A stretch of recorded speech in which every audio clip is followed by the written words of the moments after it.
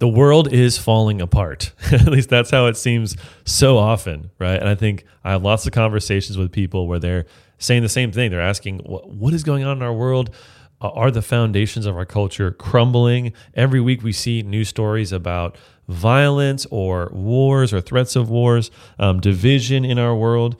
Every week we see new examples of how we're falling into craziness and walking away from faith in God. We see sexual sin growing. We see destruction of the family increasing.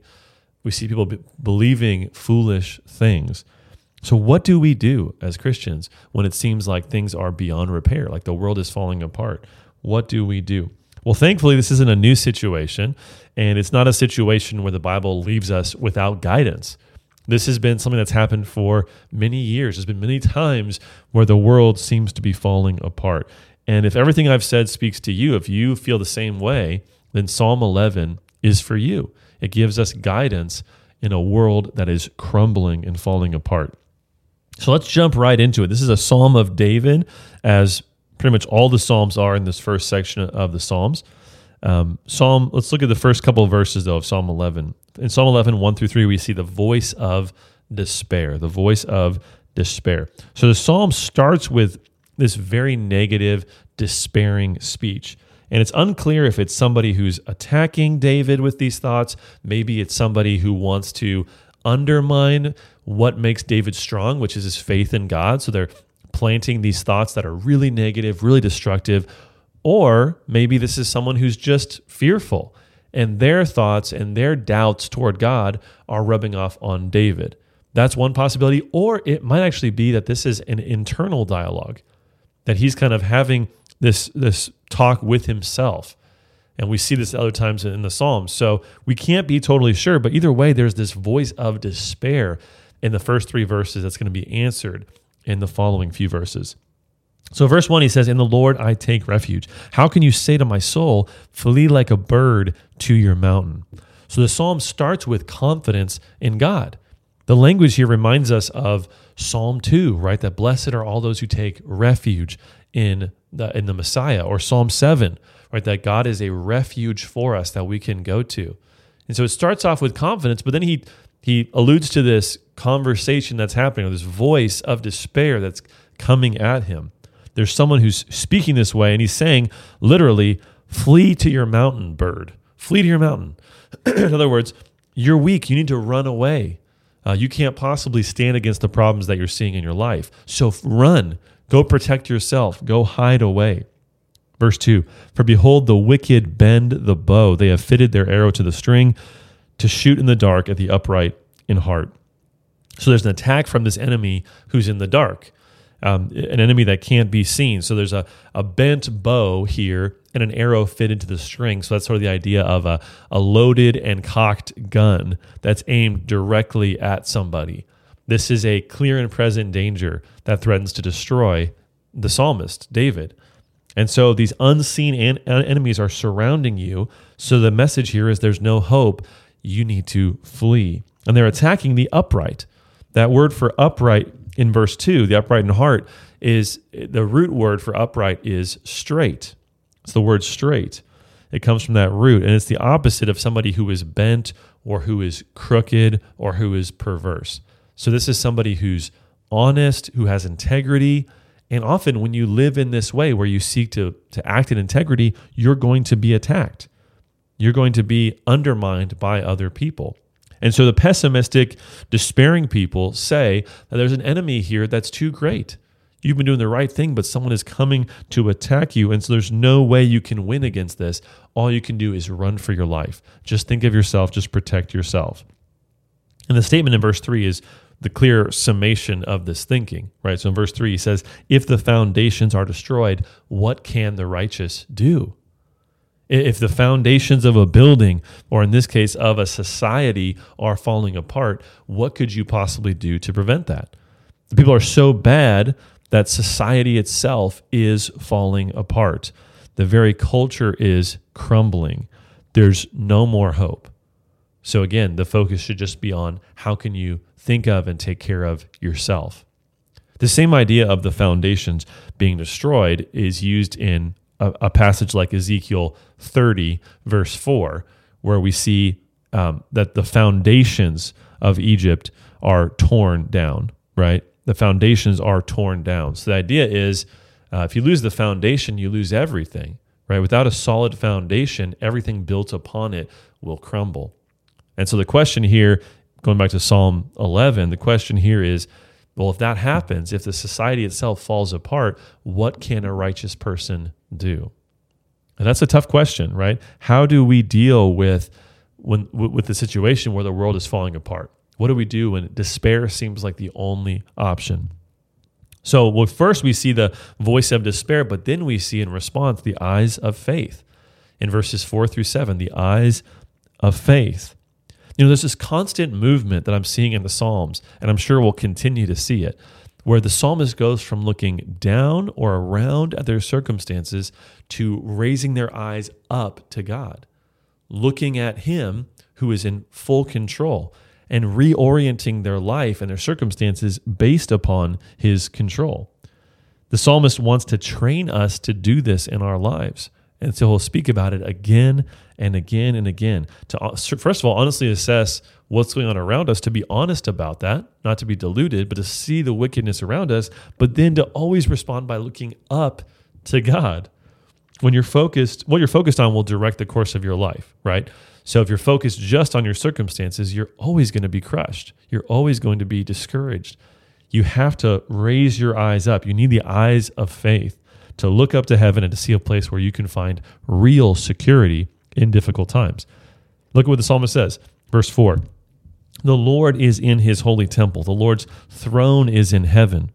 His eyes see, His eyelids test the children of man. So a few commentators point out here that there's the themes here of the immanence and transcendence of God. And maybe those words are not familiar for you. The immanence and transcendence of God. Immanence means that God is close by. Something that is immanent is something that is right next to you, right? It's right beside you. Something that is transcendent is something that is so lofty, so far beyond you that you could never access it. So often theologians have asked throughout history, is God transcendent or is He immanent? Is He far away that we could never approach Him, or is He close to us? And the answer in Scripture is that God is both. Right? God is both far above us, far beyond us, and also He comes and He is close to us. And these two truths help us so much. So we see first in this verse that God is in His holy temple. So in other words, He's right here with us. For the king in Jerusalem, that would have been in his city. God is right there. He's close enough to have access to, but also He's transcendent. His throne is in heaven. So both are true.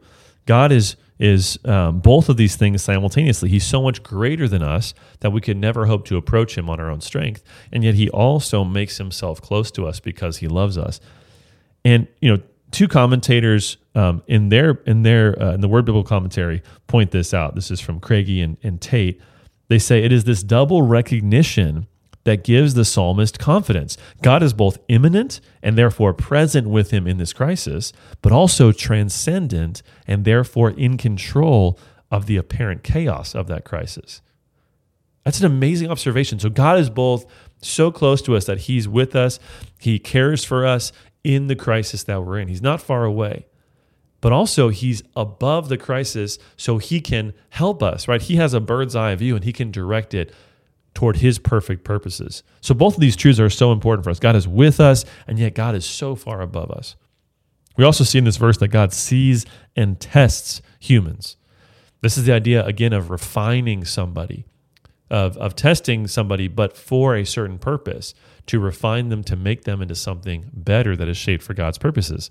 We see this word test in Zechariah 13:9, when the prophet says, I will put this third into the fire and refine them as one refines silver and test them as gold is tested.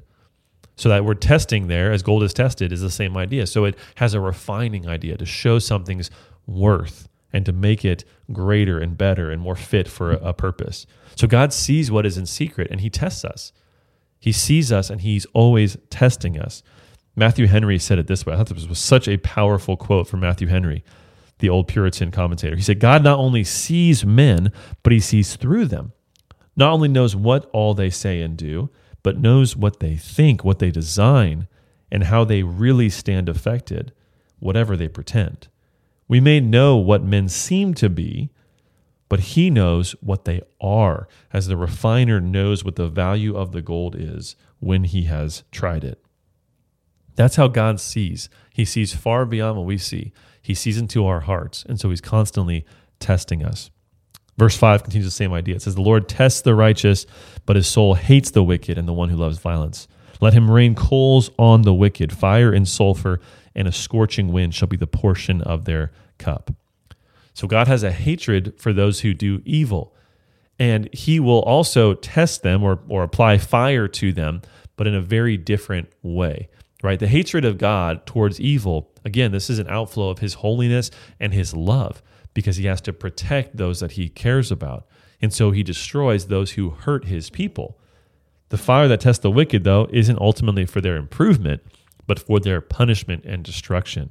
In fact, the language of verse 6 is similar language to Genesis 19 when it speaks of the destruction of Sodom and Gomorrah, the fire and the sulfur that rains down on the city. And so this is not a fire that improves somebody. This is a fire that destroys and consumes somebody. So there's a terrible end for wickedness. And once again, we see the comfort that should bring to those who trust in God, that God will deal with wickedness. So put it far from your mind. Don't worry about it. It's under his control, and he will bring it to justice.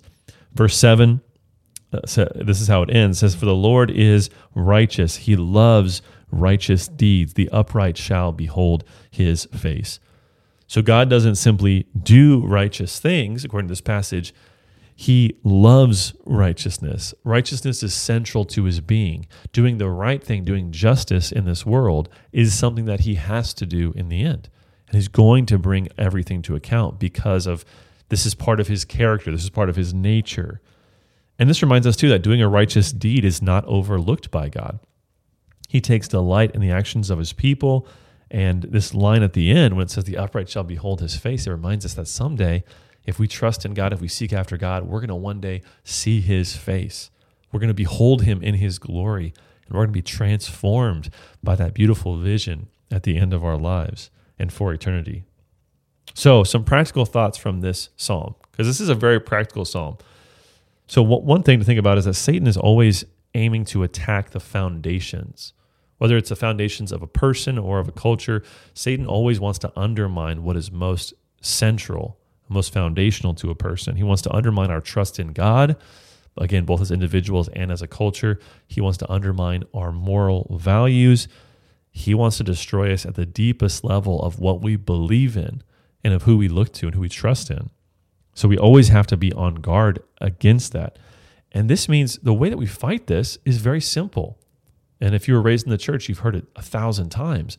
But we fight against these lies and this undermining power of Satan by looking to God's word again and again, by finding guidance in God's word and truths that will reorient us from the lies that we hear so often in our world. We talk about the need to be in God's word all the time, right? The need to be hearing sermons at church, the need to be in community groups with other people who are, sharing God's word with you, the need to read it on your own and read it with your family. But all this is true, right? This isn't just empty legalism. This is because your world is constantly lying to you. Those around you, even unintentionally, are shaping your thoughts in a way that contradicts God's word. And so we need God's word to constantly bring us back to the truth. We need protection, and we find it by looking to God's word. We also see if we trust in God, nothing should ultimately shake our confidence in him. The world could be falling apart. In a lot of ways, I think you could argue it is. But that doesn't shake us. That doesn't cause us to fear or to doubt because we have someone who is much stronger on our side. If you're a Christian, your confidence never was in this world. It never was in American culture or any other culture. It's not in the society you live in. It's in God and his plan for the future. And what God has written in his word is so clear of what he's going to do in history. And the last thing we can see, and this is so simple, but no matter what happens, God is still reigning. God is still on the throne. He's still in control. And so our life in the short term may be difficult. We may see a lot of oppression, but this simple truth guides us. God is in control, and he is working to implement his perfect plan in history. So trust in him.